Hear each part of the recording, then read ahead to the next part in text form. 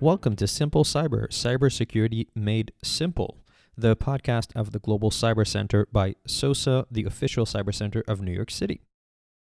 Here with us on our first episode today is William Altman. William is a senior innovation analyst with us at SOSA, where he produces data-driven research on emerging technologies, industries, and geographies with a focus on cybersecurity. William also works with corporations and governments to develop and execute open innovation strategies that lead to buying, partnering, and investing in the right startups and the right new technologies. William's work has been published and featured on the Wall Street Journal, on Forbes, on CNN, on the New York Times. And before SOSA, William worked as an industry intelligence analyst at CB Insights, covering cybersecurity for 4 years. He has worked in the Middle East and North Africa, where he conducted research on entrepreneurship for 3 years, and has a degree from Denison University and a master's degree from Middlebury Institute of International Studies at Monterey. Happy listening. William, welcome to Simple Cyber, the Global Cyber Center's podcast explaining cybersecurity in simple terms. How are you today? I'm doing well. Thanks for having me, Michael. It's great to be here. Thank you for being with us, and thank you for being the first guest on the show. Many more to Yeah, come. I'm excited to see what we can do with all the digital content on the GCC website. Like, as you know, we've been experimenting with videos and written content, and podcasts are just one more way that we can get our message out there and help grow this community of cybersecurity practitioners globally, but especially here in New York City. Phenomenal. And I'm going to ask you to hit it off with the way I usually ask people to hit it off, and that is tell us, myself and the listeners, your story in 2 minutes or under. Great. So I'm 30 years old. I'm from the Midwest in the U.S., from Indiana. I went to college in Ohio. I studied Middle East affairs and political science and international relations there. I got my master's degree from the Monterey Institute, or the Middlebury Institute of International Studies at Monterey, and I studied international relations there as well, with focus on Arabic. I lived in the Middle East and North Africa for 3.5 years. Focused there on working with a venture capital firm doing research and analysis on entrepreneurship ecosystems and the development of tech startups in the region. After that, I worked here in New York City for a company called CB Insights for 4 years. And we built a software platform that is a private market intelligence tool for corporate innovation professionals to look at the markets that they're interested in and make buy, partner, or invest decisions with data instead of their gut. And I focused solely on the cybersecurity industry there. So I was able to spend a lot of time assessing trends and companies and looking at the market from sort of a high level view and really understanding all the players and different intricacies that are involved in this space. And then that really led me down a path to get more interested in the investment side of things. I helped start a company called 17 Asset Management, was a investment firm focused on investing in the UN Sustainable Goals for Development.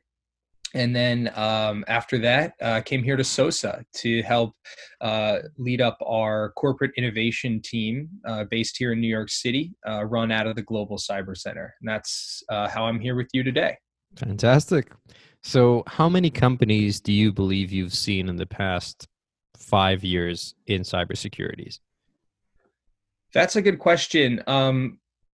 When I look at the whole market, I look at the PitchBook database and I look at the CB Insights database. Well, not anymore, but I have looked at it, and a few others. And there's anywhere between, I would say, 7,000 to 8,000 private cybersecurity companies, ranging from your group of 1 to 2 people who just started up, all the way to your multi-$100 million company, but still private. And then there's also there's probably 100 really well-established public cybersecurity companies in the world. So I've seen the whole array of companies go from very early stage one person all the way to ICE or to an IPO. So I've seen it all. And as someone who's seen it all, um, explain to us in simple terms, what is cybersecurity? That's a great question. I think oftentimes people simplify it and they say it's really about protecting an enterprise's digital assets and resources, either from tampering and misuse or negligence, but also from sort of malicious actors as well. Like that's the traditional definition of cybersecurity. But I believe that cybersecurity is more about human rights today than it ever has been. And what I mean is that the world is becoming increasingly digital. Everything we do is logged and tracked, and that data is sensitive and it can be used to re identify us, potentially exploit us. And I think cybersecurity is rapidly becoming more about how do you defend individuals and their digital rights, freedom from exploitation online, data privacy solutions. How can you ensure that as the world becomes more digital, it also becomes more safe? And that to me is cybersecurity. So the immediate next question would be, if the individuals, are and their assets is what being protected, and cybersecurity is the means or defines the means, who is trying to hurt those individuals? Who are the bad guys or the bad gals? It's a good question. I think today we've got a mix of, I guess what I would call your lone wolf attacker, someone who's basically either self-taught and moderately skilled enough to acquire the different tools that are necessary to hack something, but they aren't writing their own malware. Essentially, that takes a lot of time and skill to really develop. Instead, they're just buying these tools online for free on the dark web, mostly deploying them at will. So that's sort of like your lone wolf attacker out there, kind of just wreaking havoc for the hell of it. It's can be fairly lucrative and potentially low risk for those individuals. I think you've got a bigger issue when you talk about organized crime and organized criminal enterprises that would previously either do your traditional criminal operations on the ground in physical with a physical presence, but now they've really realized that doing things like PBX phone hacking, credit card scamming, anything online and digital is really the way to go. And I think as they learned more about this, they realized that ransomware was really the tool of choice for them. So I think you see a lot of organized criminal organizations pivoting to different digital attacks. But I think the one that really perplexes us today and persists as sort of that thorn in the side of digital rights and human rights online is the nation state hacking. And you've got some of the most sophisticated hacking organizations in the world operating outside the boundaries of national or international law, oftentimes under the I guess under the guise of national security or homeland security, but nevertheless, this can result in a lot of bad actors out there in the wild. Like, for example, we saw Sony get hacked by the North Korean government. This is just one example of a nation state hack on a private company in the US. So I think those three levels of attacker are really what we're facing today. So you're saying the lone wolf, the organized crime, and the nation state. Mm-hmm. Exactly. So I recently read what I found to be a good introductory book to cybersecurity. It's called Cybersecurity Program Development for Business. Mm-hmm. It sounds terrible, but it's actually quite interesting. And the audiobook is quite listenable. And he divides it in a similar way. He says basically three major players: ethical hackers, so people who attack out of a certain ideology. It says for-profit hackers, right, who have something to gain, be it individuals or organized crime or anything in between. and the nation states. So maybe one more player along that in that route. And I think now I don't want to go too deep into it, but we're in April 2020. The COVID-19 situation is all around us, and I think some nations, for good reason, in my humble opinion, are activating some cyber tools to actually track citizens. And there is always the risk of that slippery slope, that would eventually might jeopardize individual rights and liberties and freedoms. But again, I don't want to. I'm just putting it out there. You can feel free to say something about it or not. I would love to. I mean, Yeah. this is something that's top of mind for me right now. I've had the opportunity to speak with several CEOs of companies that are right in this space right now. The space that I'm referring to, what you just spoke about, this idea of essentially using really granular level information about people to track their whereabouts, their interactions with people, to try to understand essentially how the pandemic is spreading and how we can control it. But I think the slippery slope that you talk about really comes into play when we talk about what happens after the crisis. Do these sort of, I mean, I'll use the word draconian, although I don't think they're out of pure malicious intent. I think oftentimes governments are just really trying to protect their people, but they could still be construed as draconian. For example, we know that I think in South Korea, the government's developed a mobile location tracking app that when people who are supposed to be quarantining are found to not be quarantining, they could get fined immediately potentially, right? Like this is pretty invasive stuff. I think it's shown to be effective at stemming the spread of the virus in that country, but what happens after the virus is gone?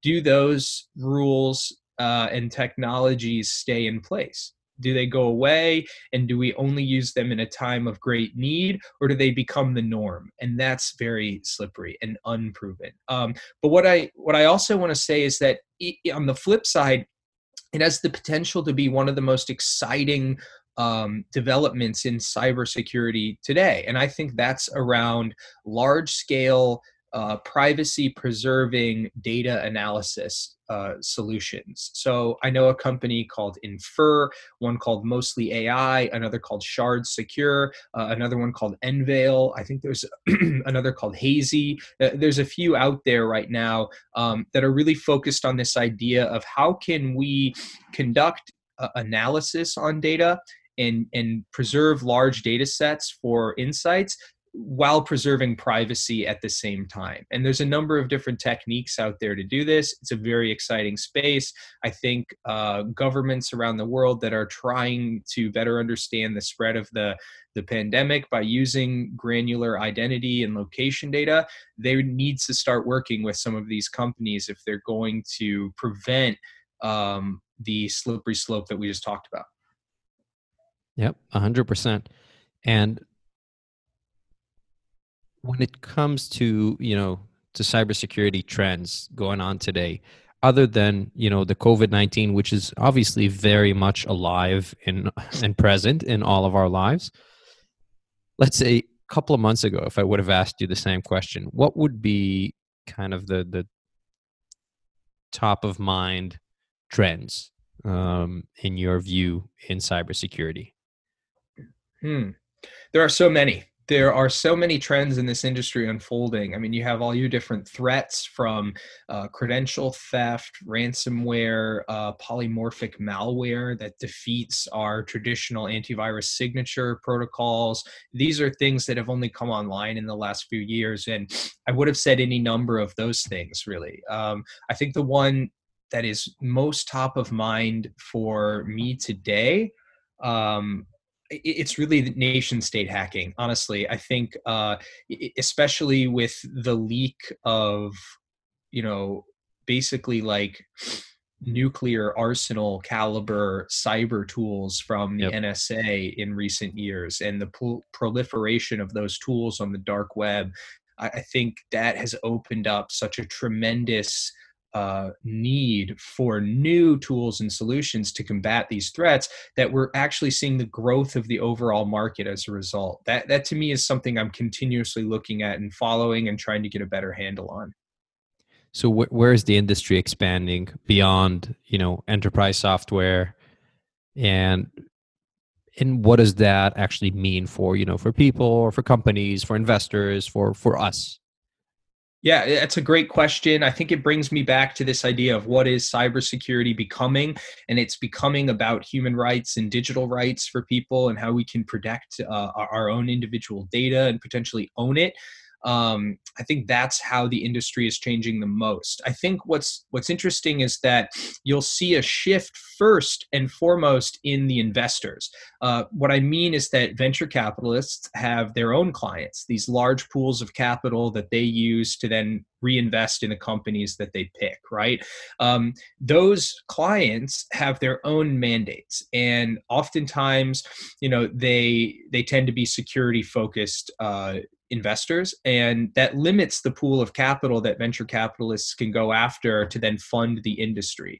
But I think as we realize that this industry is less about enterprise, it's still about enterprise cybersecurity, but as it becomes more about human rights and digital rights, you're going to see a lot of firms that would otherwise not put their money in cybersecurity actually decide that this is worth it. For example, you'll see large pension funds that were investing in things like the UN Sustainable Development Goals realize that cyber is an underlying component to those goals, and they will start funding the industry at unprecedented amounts. And I think that's when we're really going to see this we'll call it a Cambrian explosion of new ideas and interesting technologies in the space. And I think that's, to me, the next wave of expansion.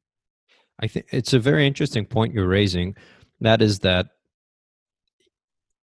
companies, corporates, sovereign funds, whoever it is, they proactively kind of pour money into where their pain point is. And, I've been in the industry for a few years as well, and I don't recall a situation similar to this. I'm trying to think of no, I can't think of a group, like a group of investors, right? Saying, oh, this is a real immediate now pain point. We're going to pour money into that through, funds and funds of funds and sovereign funds and whatever it is. We're just going to pour dry powder on the market and hope solutions would stem from that.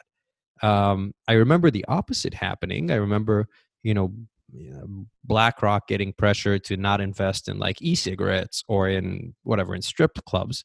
But that's a very interesting point. So Well, I think yeah, you yeah. hit it right there. It's that they meaning like large asset managers, the biggest pools of capital in the world, they traditionally were not pressured to achieve any social impact with their dollars. And I think today the world's looking at these groups and they're saying, look, like, you are essentially the wheels of the capital markets, and if you don't turn those wheels in the right direction, the rest of us are screwed. And we're seeing that now really take place with climate change, and a lot of these organizations are funding climate or looking to fund climate change solutions because they know this is a pressing need.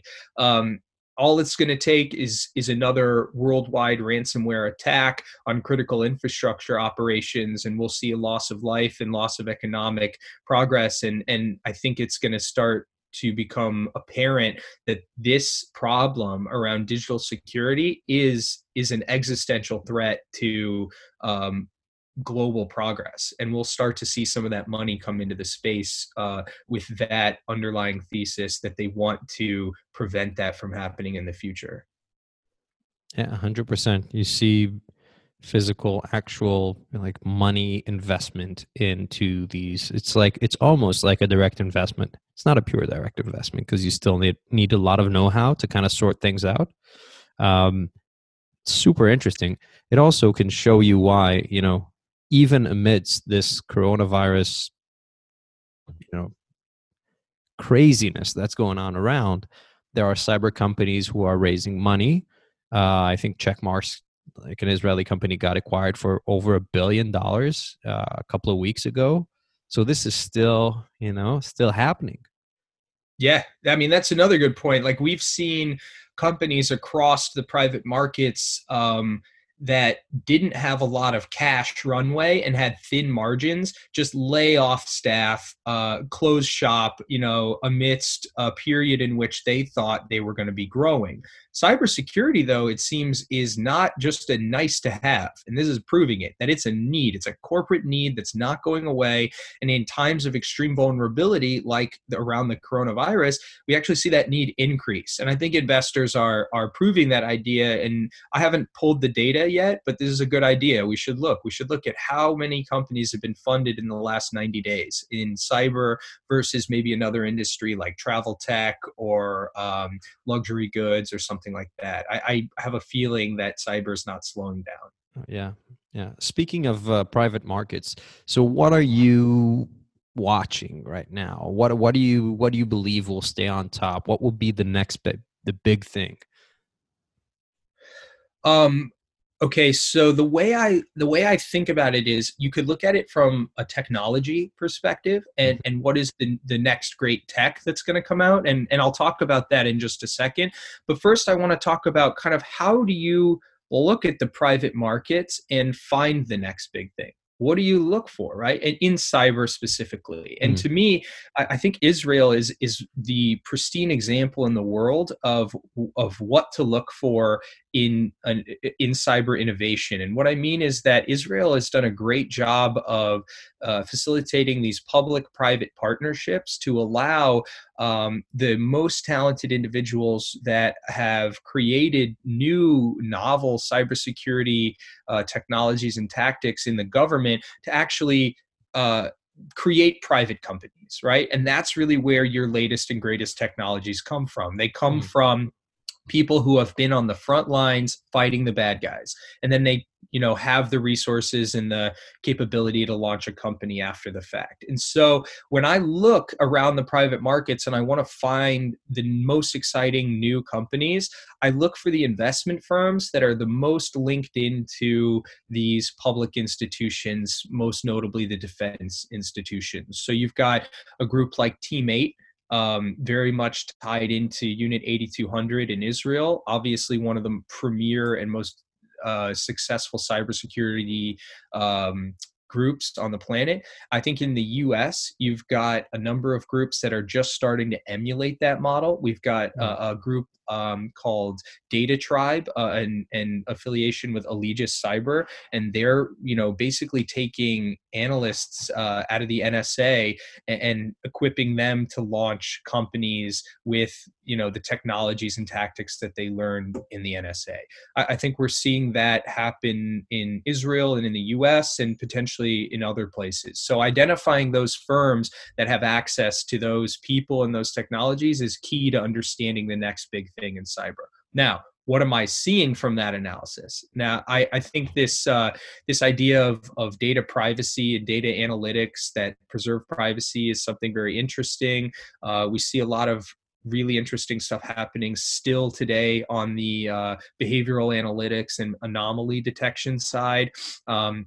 I think this and all can all kind of fit under the umbrella of the effect of artificial intelligence technology, the lower cost of computing, the ability of cloud computing to create new software applications that can scale. These things are all really exciting elements or developments that contribute to the growth of cybersecurity. I think the next big thing is quantum computing, and we are still 7 to 10 years off of really understanding the effect of this technology on the cybersecurity industry and the digital world sort of writ large.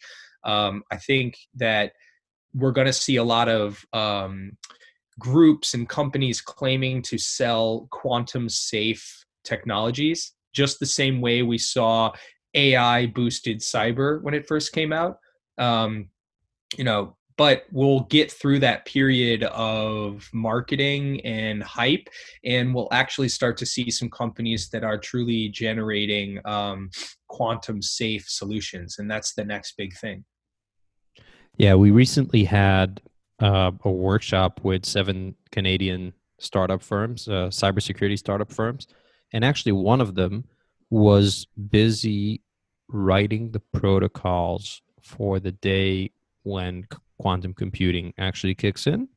And they've been doing it for the past 10 years or so with the government, with agencies, because they basically say, look, the day that quantum is commercial, there is no more, cyber defense. There is no cybersecurity as we know it today, because, the Right.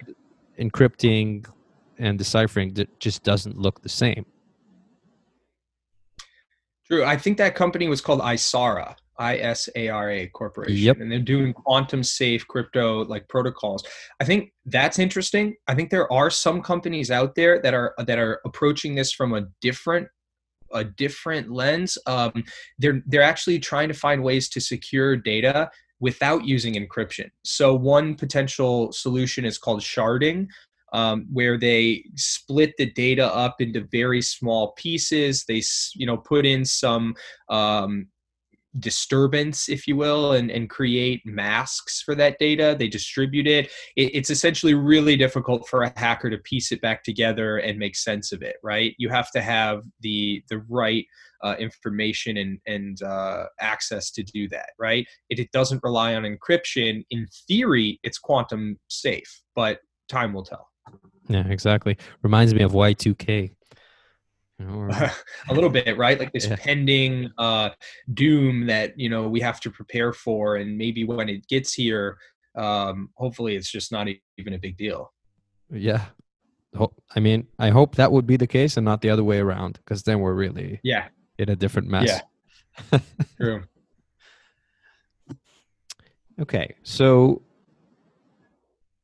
we were talking a bit about the markets. We were talking a bit about how to kind of look and kind of search for these opportunities. Um, are there areas of the market that you feel are currently, have potential but are either underfunded or underrepresented? Something that we should keep an eye on. Maybe we have some VCs listening in.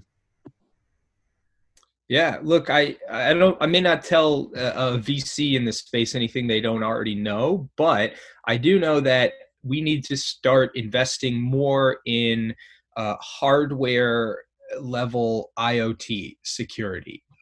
This isn't a secret, but it's definitely a fact. Like our rules and regulations around the construction and the design of Internet of Things devices are not set up to protect us. They're set up to mass produce and sell, cheap goods that are internet connected, right? Um, that's going to hurt us in the long run. We've already seen instances where hackers can take advantage of large networks of unsecured devices, redeploy them for DDoS attacks and other, sort of malicious acts, right? This is Right. only going to get worse. And if we don't have the proper rules and regulations on manufacturers, it's really going to be up to the private sector to innovate new tools and ways of protecting us. So one area I see a lot of interesting developments. I don't see a lot of companies or a lot of deals going into this is in firmware security. This is sort of the software within a device that's embedded that controls the hardware functionality of Mm-hmm. the device, and it's vulnerable essentially to hacking. And so I think like just sort of little intricacies around IoT security like that, and a few others. I think that's an underfunded space that we need to start doubling down on. I think supply chain security is another big issue. It's sort of related to this idea of IoT hardware and firmware security. Mm-hmm. Um, I think Bloomberg ran like this big story like a couple years ago around firmware hacking, the Chinese government, and downstream and upstream supply chains being compromised. And we see some companies like a group called CyberGRX, I think, leading in this space where groups can sort of assess that third party security element. But again, I think there's a lot more room to grow there. 100%. So let's shift for a second, and I know we don't have a lot more time, but let's shift for a second to the to the corporations themselves. Okay. And the first thing I would ask is, how does a CISO, does a Chief Information Security Officer, relate or can explain the necessity and the crucialness of what he does to a group of people who have no idea what cybersecurity, myself included, by the way, what cybersecurity really is on the deeper level. So how can Mhm. he be an effective communicator, or or to to carry a certain banner if almost nobody around him understands what he's actually doing? This is a problem I think that anyone in a very technical field is going to face when they're having to fight for budget up next to, say, a marketing department, right? Or something like that. Something that people really get and then something people don't get, but they kind of know it's important, right? I think the Mm. key here is to make the case that cybersecurity is about corporate survival. And I don't just mean it's about preventing a hack. We can see that a lot of really big organizations have suffered major breaches and they kind of still go on living. Look at Marriott, look at Equifax, right? Those Right. companies' stock prices barely took a hit because of these major hacks. So that's not what I'm talking about. What I'm talking about is today, what we'll call innovation, or this idea that you have to basically go out into the world and buy, partner, and invest in companies to stay alive. You can't just do it all in house anymore. You kind of have to know where that next guy in his garage is coming from. That's a huge part of corporate survival today. And if you're going to have an effective corporate innovation strategy in your company, you need proper digital security in order to do that. Here's why.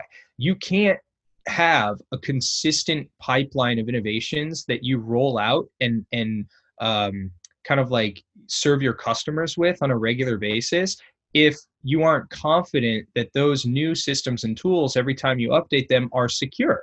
You just can't do it. It's a huge business risk, right? And so if you have proper cybersecurity in place that communicates with your innovation department, you actually can win in that space. I think that's one argument that CISOs haven't been making in the past that they need to start making.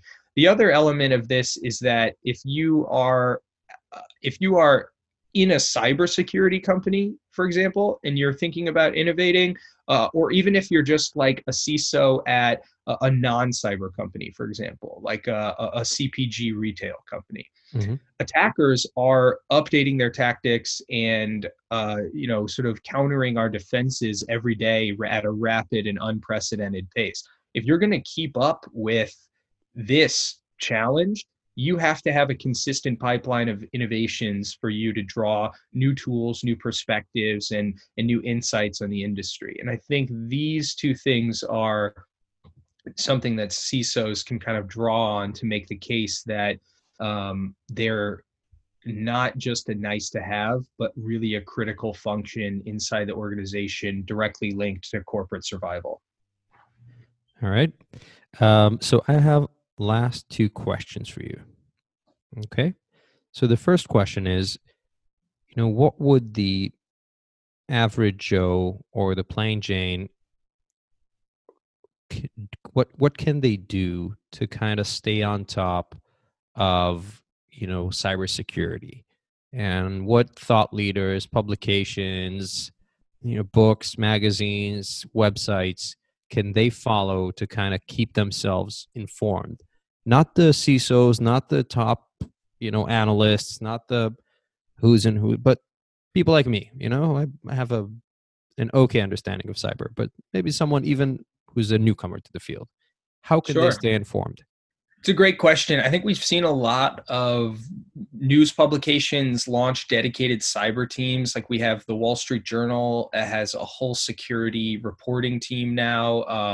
That's an interesting source. I read Wired magazine and their Mm. security section every single day. Like I don't think there's a better source out there for breaking news around cyber and sort of like after the fact triage analysis of like hacks and things that have happened and gone down, right? Wired Security is awesome. I think there's a few podcasts I like. One is called Cyberwire. That's a great one, but it's pretty technical. You can kind of use it as a way to sort of understand what you don't know, I think is kind of how I use it. I'll listen to it and I'll hear, wow, I have no idea what this guy's talking about. I need to go do some research on what does it really mean to have managed detection and response, right? For example, I also like one called Darknet Diaries. This I would highly recommend. It really opens your mind to the idea that this stuff's happening every day all over the world in some of the biggest governments and halls of power, and all the way down to, like I said, that lone wolf guy, like kind of in his bedroom or whatever. It's just kind of like a great podcast to sort of shed light on some of the less talked about elements of the industry. So I like those. I'm trying to think, also the data platforms themselves. Not everyone has access to PitchBook or CB Insights or any of the others, but I think there's really no substitute for keeping a pulse on early stage deals. Look at what people are investing in seed and Series A rounds and try to understand those companies. And if you do that enough, you can find patterns, you can start to understand trends, you can start to forecast the future of the industry. Very good. Last question, and then I have a surprise for you. So the question is, what did I not ask that I should have asked? So I think something you could have asked me is, as I've been in the industry and I've seen a number of developments like hacks happen and read about them and kept up to date on them, like what's the craziest thing I've seen, or like the most outlandish hack I've seen, and what's the takeaway from it? That's something I think people don't ask a lot about. But I have one in mind, and it's one that I haven't spoken about a lot, but I think new information has come to light in recent years that has really made the case to make the case that this is like one of the most interesting and telling hacks ever done. And it's called Operation Socialist, and that was the code name the operation was given by the British Signals and Communications Agency, the GCHQ. And it was an operation that successfully breached the infrastructure of the Belgian telecommunications company Belgacom. And this happened between 2010 and 2013, essentially. This whole thing took place.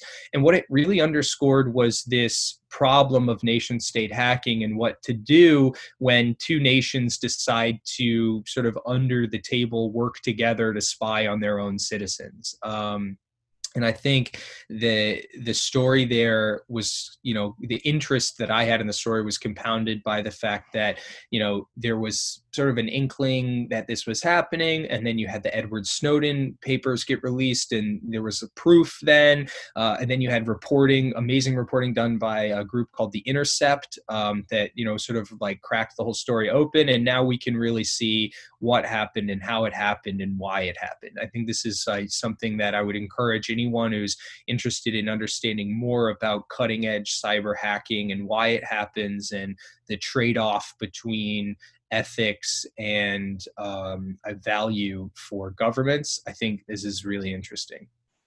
Very cool. We're approaching the end of this episode. And to wrap it up, I would like to play a little game with you. Great. And so the game goes like this. I would ask you a question. The game is called Only 3 Words, and it goes like this. I would ask you a question. For example, William, what are your 3 favorite colors? And you would think and not say anything until you're ready. And then you would say in only 3 words, what are your 3 favorite colors? For example, blue, purple, black. Perfect. If you would ask me, blue, red, white. Very patriotic. So, William, in only 3 words, what are the fundaments, the elements of your character? Okay, the three words that came to mind here. I like to think that I pursue discipline. So I'll say the word discipline, empathy, um, and ambition. Discipline, empathy, and ambition. Mm-hmm. Care to explain? I think I practice a lot of Brazilian jiu-jitsu, and one of the mantras in that sport and that defense martial art is that we are what we repeatedly do. It's essentially a science of repetition, and I firmly believe in that. Now, I'm not a robot. I obviously take breaks and have moments of laziness like everyone else, but I like to think that I constantly revisit the idea of wanting to incorporate more discipline in my life. Not in a way where I'm trying to beat myself up over it, but trying to make it a part of what I do naturally. I think it's just something I strive for constantly. And then empathy, I think I get that from my mom. I just really, I like to think that I have a big heart and I want everyone to feel included when I'm around. I always go for the underdog. If someone's being left out, they're on my team, and then, what was the third word that I said? Forgot. Empathy, discipline. Oh, ambition. There we go. Yeah. So I said discipline, empathy, and ambition. And the reason I said ambition is just because, again, I think this comes from my father. He was a business owner and, worked his entire life to make my life better, my mom's life better, my sister's life better. And I think that really instilled a lot in me to just keep going and trying to build more for myself and for people around me. I want to be in this industry, but I want to do big things, and I have a lot of good, plans about how to build things and get groups of people around me motivated. And I think that's just part of my character. Very nice. I like it a lot. So, William, with that, any final words to our listeners? Well, Michael, I just want to say thanks again for having me. We obviously work together at SOSA, and this is our first podcast.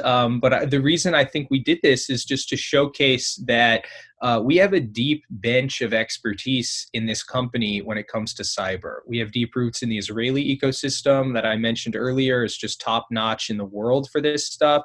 We now have a deep entrenched presence in New York City, which is a rising cyber ecosystem with some of the biggest clients for these types of products and services on the planet. So we're just really well positioned to offer insights, advice, bespoke tech scouting services for large corporates and governments. And I would encourage anyone who listened to this podcast just to reach out to us. If you're at all interested in anything that I spoke about, we're happy to talk to you about it. Phenomenal. William, with that, thank you very much. And I look forward to our next episode. Yeah, so do I. Thanks, Michael.